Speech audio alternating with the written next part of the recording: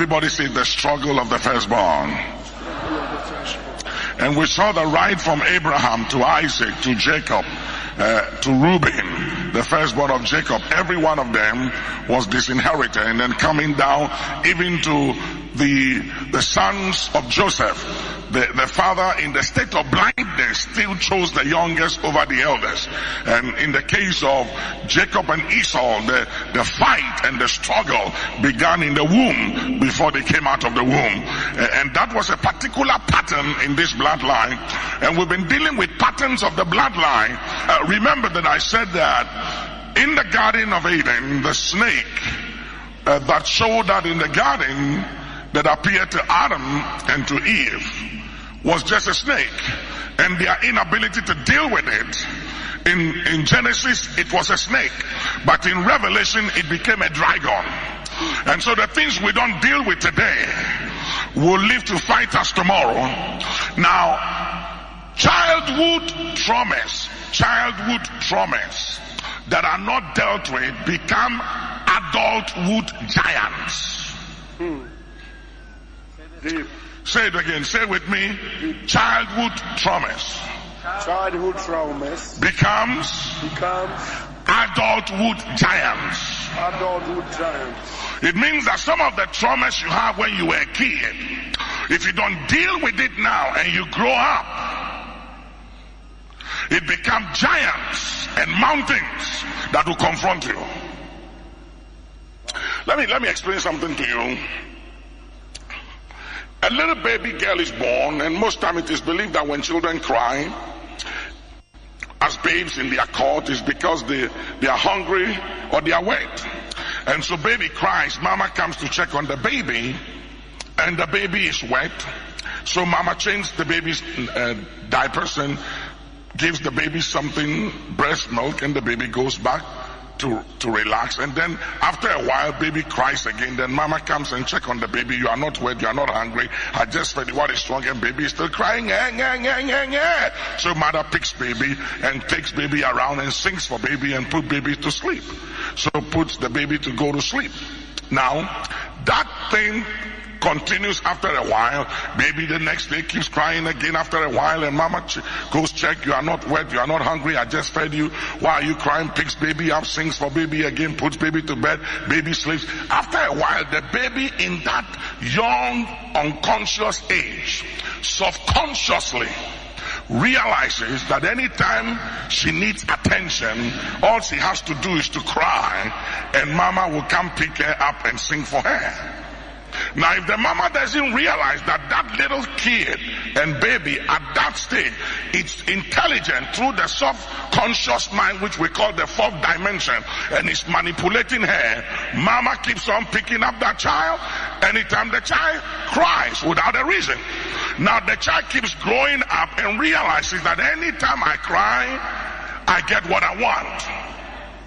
Now that child develops that attitude of that particular habit. Even when she grows up, if she can't have what she wants, she has to cry, put up an attitude to get what she wants. If it is not dealt with, she grows up with that attitude. Now, the enemy then can put that beautiful sister together with a man very anointed with a great destiny to do something in his generation for God. That sister is born again, she's Holy Ghost filled, she's tongues speaking, but she got a childhood problem and situation that hasn't been resolved.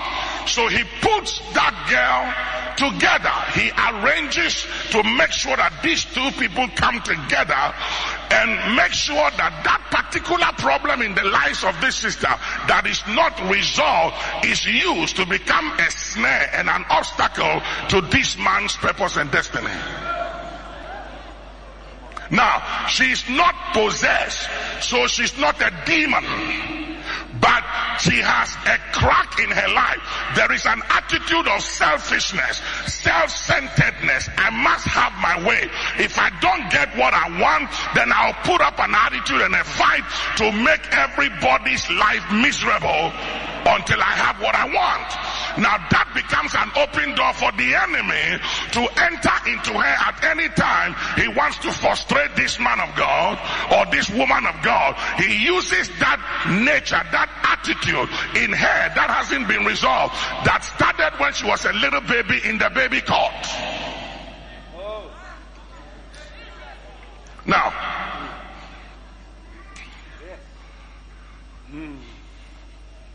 let me demonstrate something to you. All right, let me bring it here. Right here? Yes, sir. Anybody has a belt I can borrow?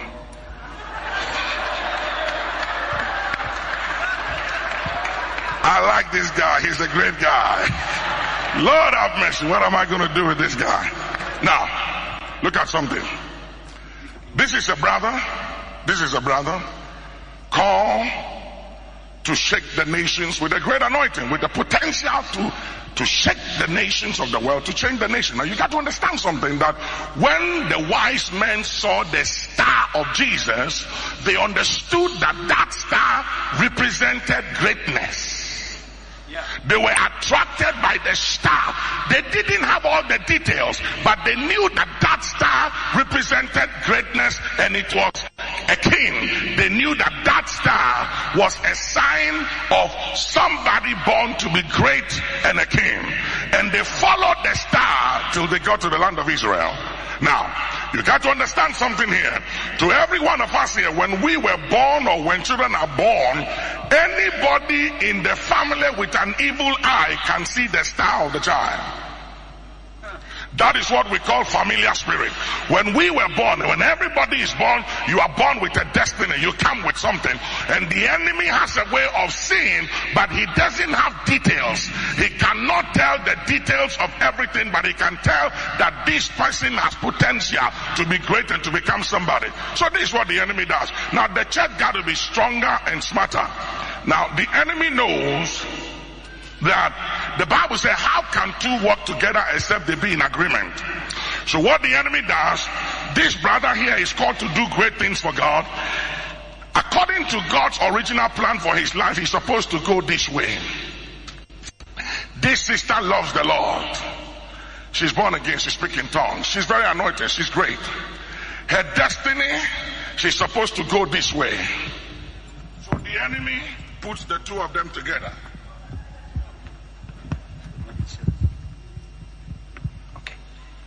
Thank you. Thank you. All right. He puts the two of them together by whatever means, either circumstances or emotions, by a dream, by a vision, by prophecy, by whatever. He puts these two people together. This one here is supposed to go this way according to the will of God for her life, and that is a conviction. This one here is supposed to go this way according to conviction and the call of God, and that is the will of God. Now, this belt here is the marriage union and covenant that binds the two of them together. So they come together in a marriage union. This person here believes God has called me to go this way, and that is my conviction. So this person is trying to move this way, fasting and praying to go this way. This one to say God has called me this way, and he's also fasting and praying to go this way. She has a strong will and said, this is the call of God, this is the will of God for my life. He also has a strong will. This is the will of God, this is the call of God for my life. What is keeping the two of them together? The marriage call. So this is the situation. She is pulling him this way, he is pulling her this way. The two of them go nowhere. So the will of God for both of them is frustrated. Who wins and who gains? God or the devil? Don't tell me. Answer it is between you and God. Thank you. Think about it. Who loses? Who gains? Who wins? Both of them dies in that state, and they stand before God, and the purpose of God for which they were born was never fulfilled and done. Hallelujah. Now, everybody say Judah. Everybody say Judah. I spoke to you about Reuben, the firstborn of Jacob, and how he was supposed to produce a king for the tribe of Israel, and as a result of the iniquity and his inability to control and to govern his passion. You see, Christianity is self-control, self-governance, mastering. Everybody say mastering. Say mastering. And Reuben was unable to master his passion, and therefore he went to his father's bed with his father's concubine, and the old man did not say anything. And when it was time to pronounce the blessing, he said, Reuben, you are not qualified for the blessing. I'm stripping you of all rights. Now, the right to produce a king for the tribe of Israel was given to Judah. Everybody say Judah. Use the word again, say Judah. And ladies and gentlemen, if you study the bloodline of Judah for 9 generations, Judah could not produce a king for the nation of Israel. They could not produce a king for the nation of Israel because the original Judah, who had the prophetic mandate and the blessing of his father in Genesis 49, had gone out. He had done something that was wrong. He had committed incest. Incest is one of the things that is plaguing even the church and plaguing a lot of families today. He committed incest, and as a result of the act of incest, he slept with his daughter-in-law and had a child out of wedlock. He committed incest, had a child out of wedlock. And ladies and gentlemen, as a result of that act, it placed an injunction on the bloodline of Judah for 9 generations. And that was the reason why, ladies and gentlemen, Saul became king over Israel, because Saul was from the tribe of Benjamin, not from the tribe of Judah. So Saul should have never become a king over Israel, but he was a substitute because there was an iniquity, there was a sin, there was a contamination in the bloodline of the line of Judah, and God had to purge the bloodline of Judah. He had to deal with that sin. He had to deal with that iniquity. He had to deal with the incest in the bloodline before allowing Judah to sit on the throne as king over Israel. It took God 9 generations to deal with it.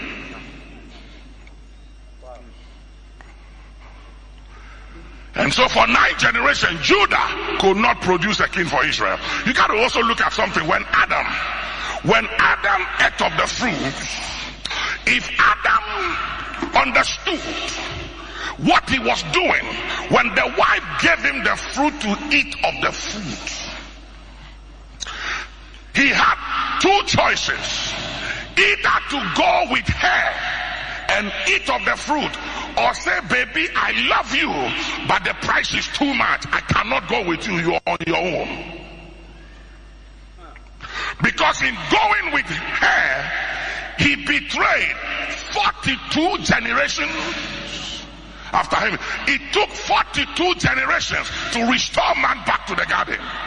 From Adam to when Jesus came and shed his blood was 42 generations, and he followed one woman and sacrificed 42 generations.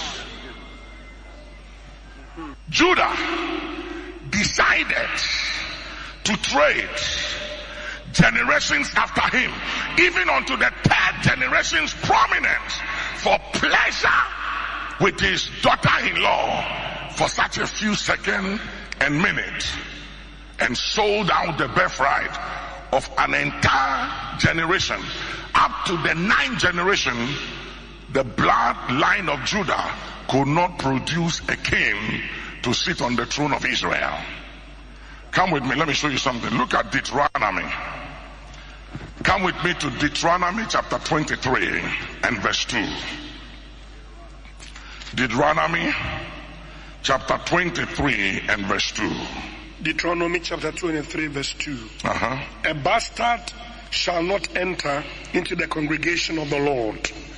Even to his 10th generation shall he not enter into the congregation of the Lord. Are you getting it now? Even to what? Even to what? His 10th generation. Say 10th generation. Say 10 generations. I want you to look at me. Say 10 generations. Now, this was the problem David had. When David became a king over Israel, the enemy access. You see, you got to understand something, ladies and gentlemen. Look at me carefully. The devil is a long-term planner. Everybody say the devil is a long-term planner. Now look at something. The Bible said a sower went to sow, and when men went to sleep, or when men slept, an enemy rose up and did what? Sow tares. Are you hearing me, somebody? Now, when the harvest came, then said to the servant, did you not sow a good seed? Where are these coming from? And the master said, an enemy has done this. Now hear me carefully. When was the tares revealed? It was revealed at the time of harvest. Are you hearing me, somebody? So when the enemy plans to hit you, he doesn't hit you where you are now. He plants his seed and program his devices against your future when you are just about hitting the peak of life to hit you. So when you come down, it becomes a bigger and a greater scandal to the body of Christ. The devil we are dealing with is a very wise devil, and it's time for the church to wake up and realize what we are dealing with, that we are dealing with an enemy who is a long-term planner, not a short-term planner, but a long-term planner.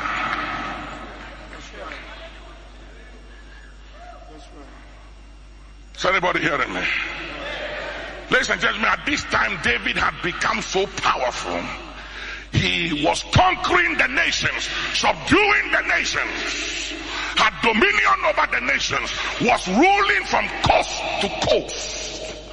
And David was so fearful, it was believed, according to scripture, by the wisest man that ever lived. The Bible said when you heard him, it was like you have heard the counsels of the El Elyon. His name was Ahithophel. He was deeper than Solomon. And Ahithophel said to Absalom, give me 3,000 men, and you and the others handle the rest of the mighty men. But it will take 3,000 men to capture your father David. That was how powerful David was. It was believed that when David went into war, the anointing came upon him, and the man was fearful. It took 3,000 men to capture David. 3,000 men to capture one man.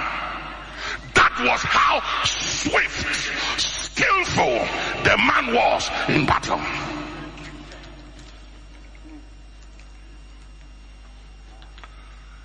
He had become so powerful, and the enemy knew just what to press, the button to press, according to the revelation and the history of his bloodline, to get him. Somebody say, I hear you. Somebody say, I hear you. The Bible says it takes 10 generations to purge the blood line of those who were born out of wedlock before they are allowed to enter into the congregation of the righteous. Now you got to understand some things here. You have to understand the rules of engagement and how these things work. Now you got to understand that even though God forgives and forgets, the devil does not forgive and the devil does not forget. So the devil's job is to accuse you of things you have done knowingly and unknowingly. The devil can accuse you of things you have done and things you haven't done. He can accuse you of sins of commission and sins of omission. Now David said, deliver me from presumptuous sin. Now, what is presumptuous sin?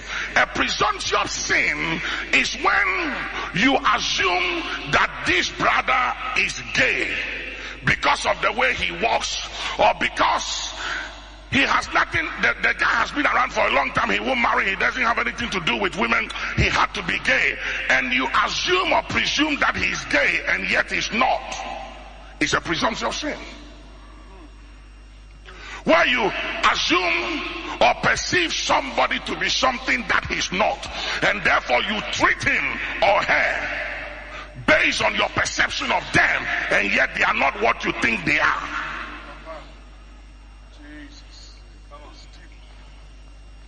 So we sin sometimes without even knowing we are sinning, based on our own experience and perception and the way we perceive things. Hallelujah. Amen. Somebody say, I hear you. I hear you.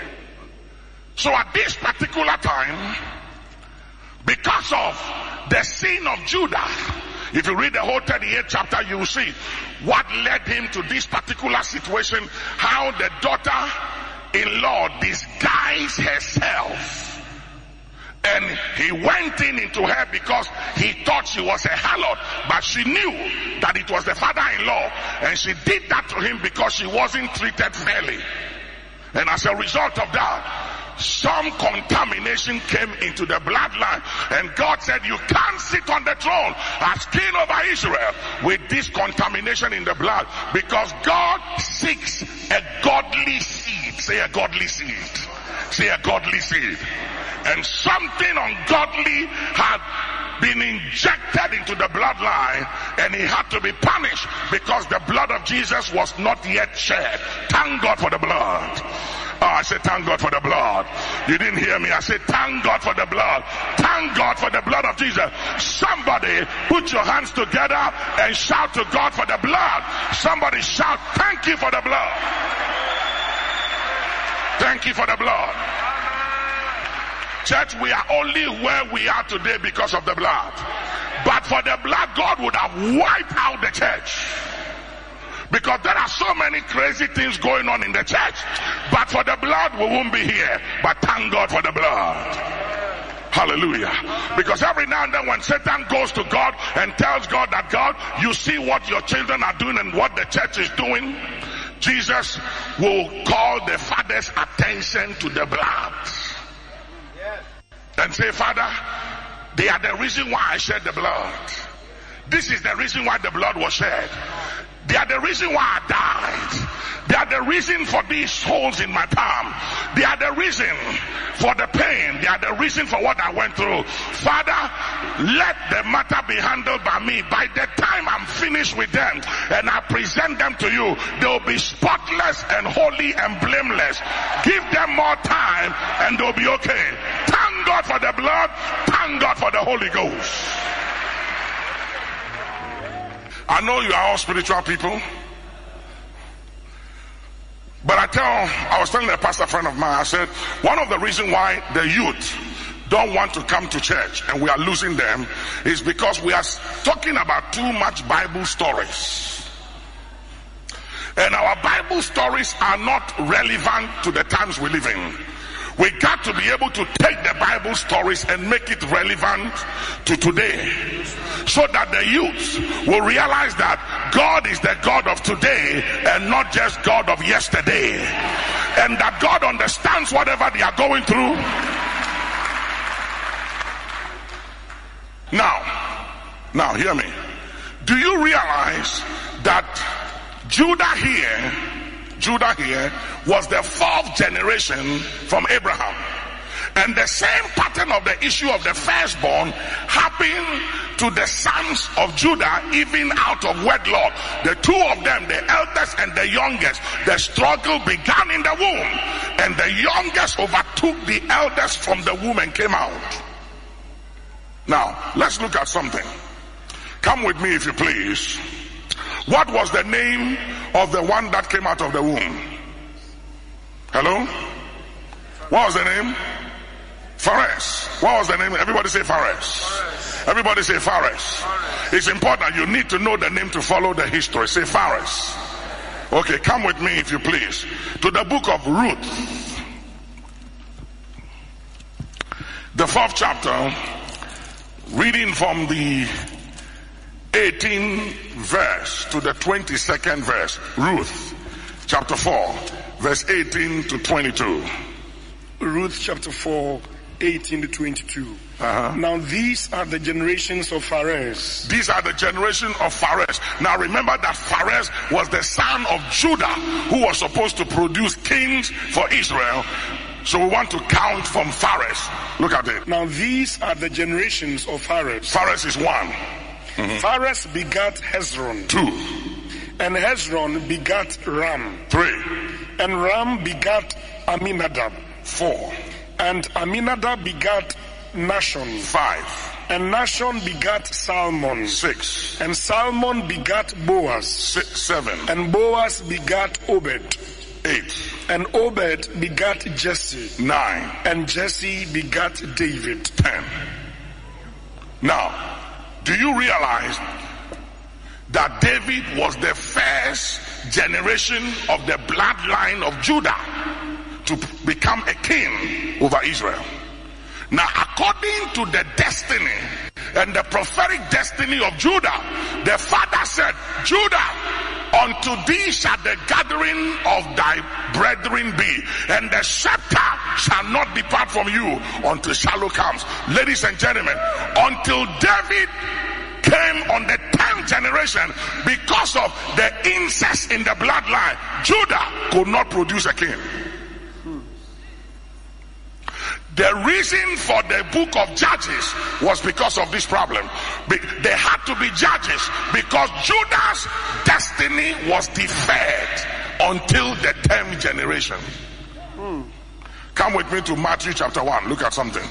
Come with me to Matthew chapter 1 from verse 1 to 6. Matthew chapter 1 from verse 1 to 6. Matthew chapter 1 verse 1 to 6.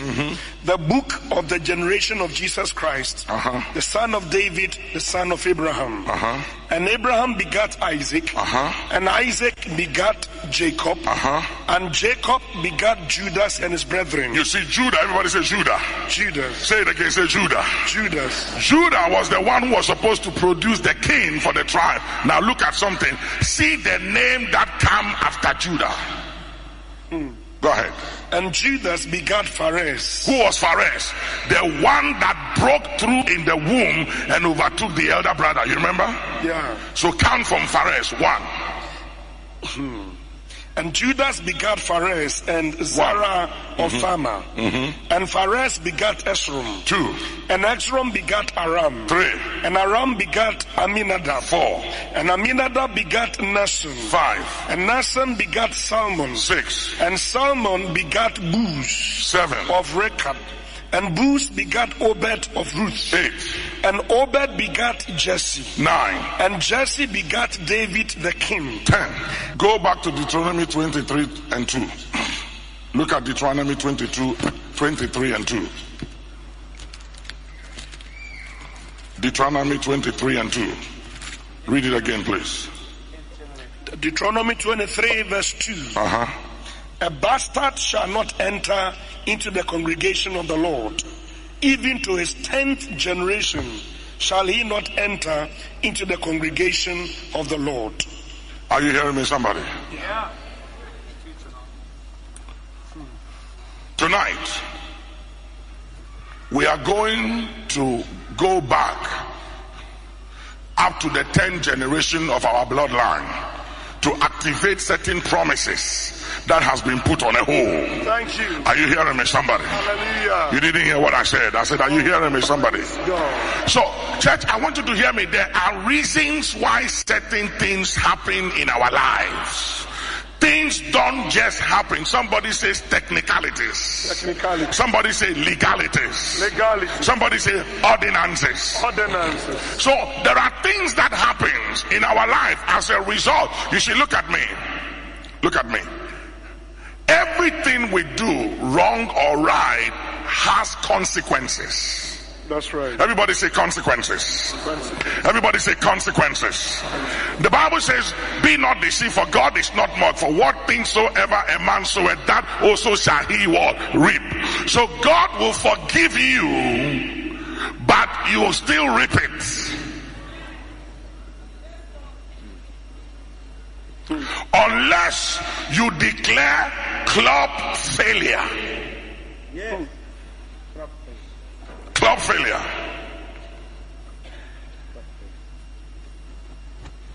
Say rules of engagement.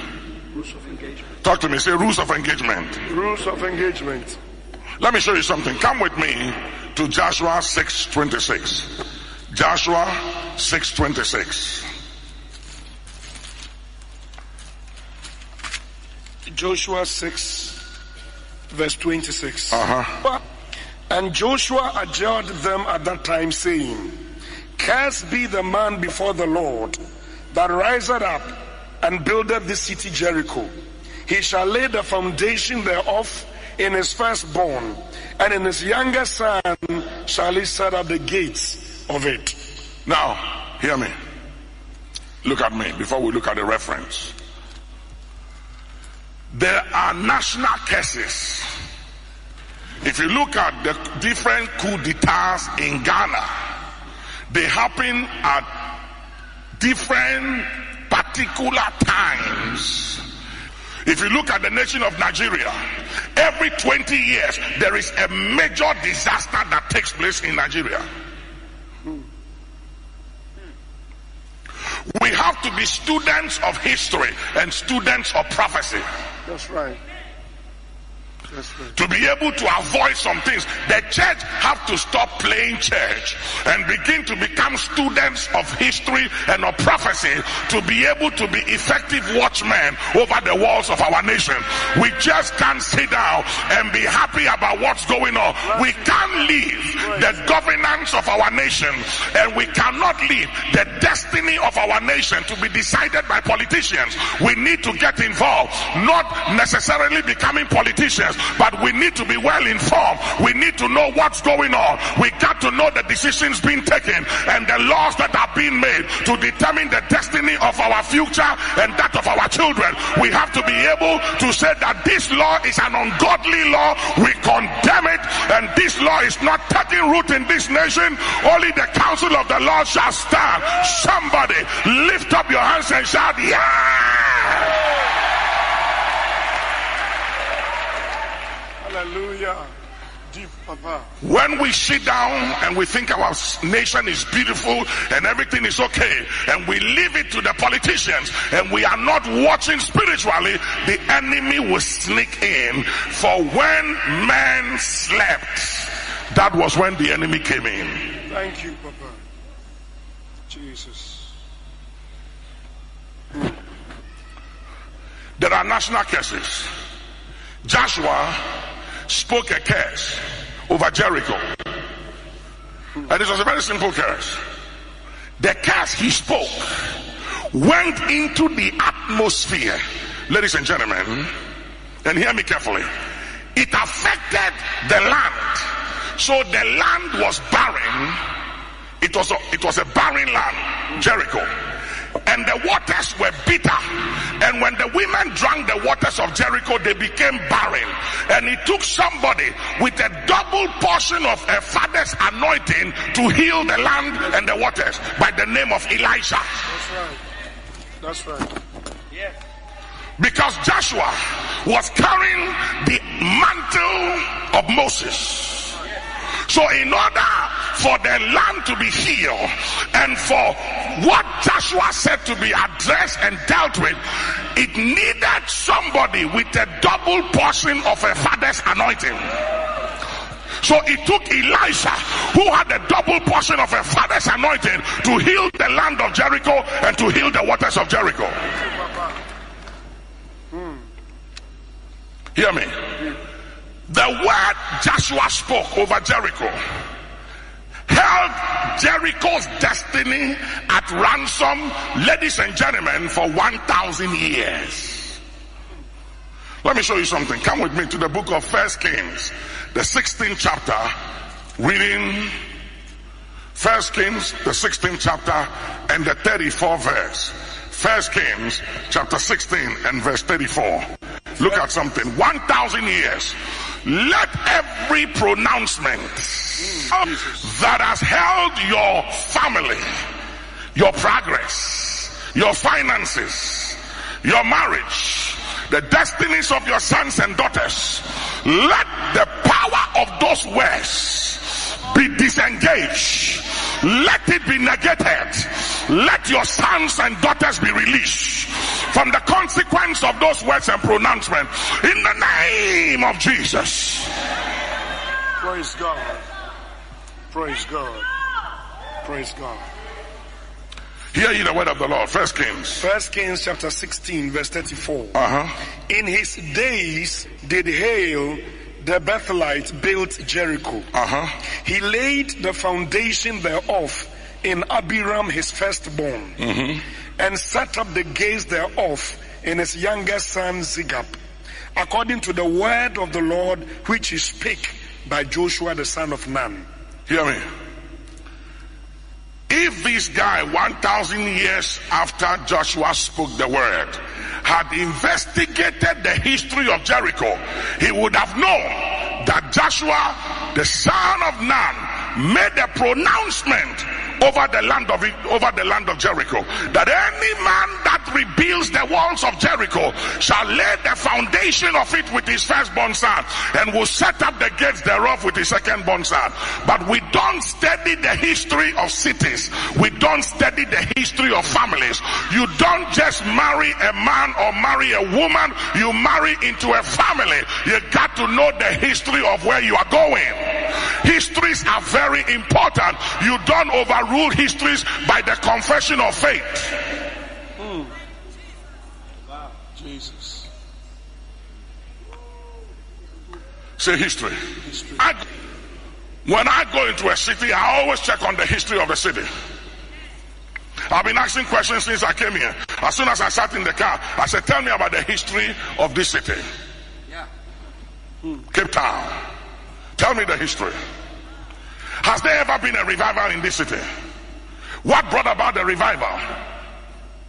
Who were the vessels and the tools and the instruments that brought about the revival? What did they do right and what did they do wrong? How did the revival ended and how did they die? Tell me the history of the men that were used to bring about the revival. It will tell us something. Yes. Jesus. You got to check the history of your family. There are some things I don't eat. There are some things I don't eat because I know the history of my family. And I know certain foods is not good for my constitution and for my DNA because of my bloodline. So I don't eat some things. There are some things I don't do to be able to avoid certain things in the bloodline. Thank you. And you can't just say by faith, by his stripes I'm healed.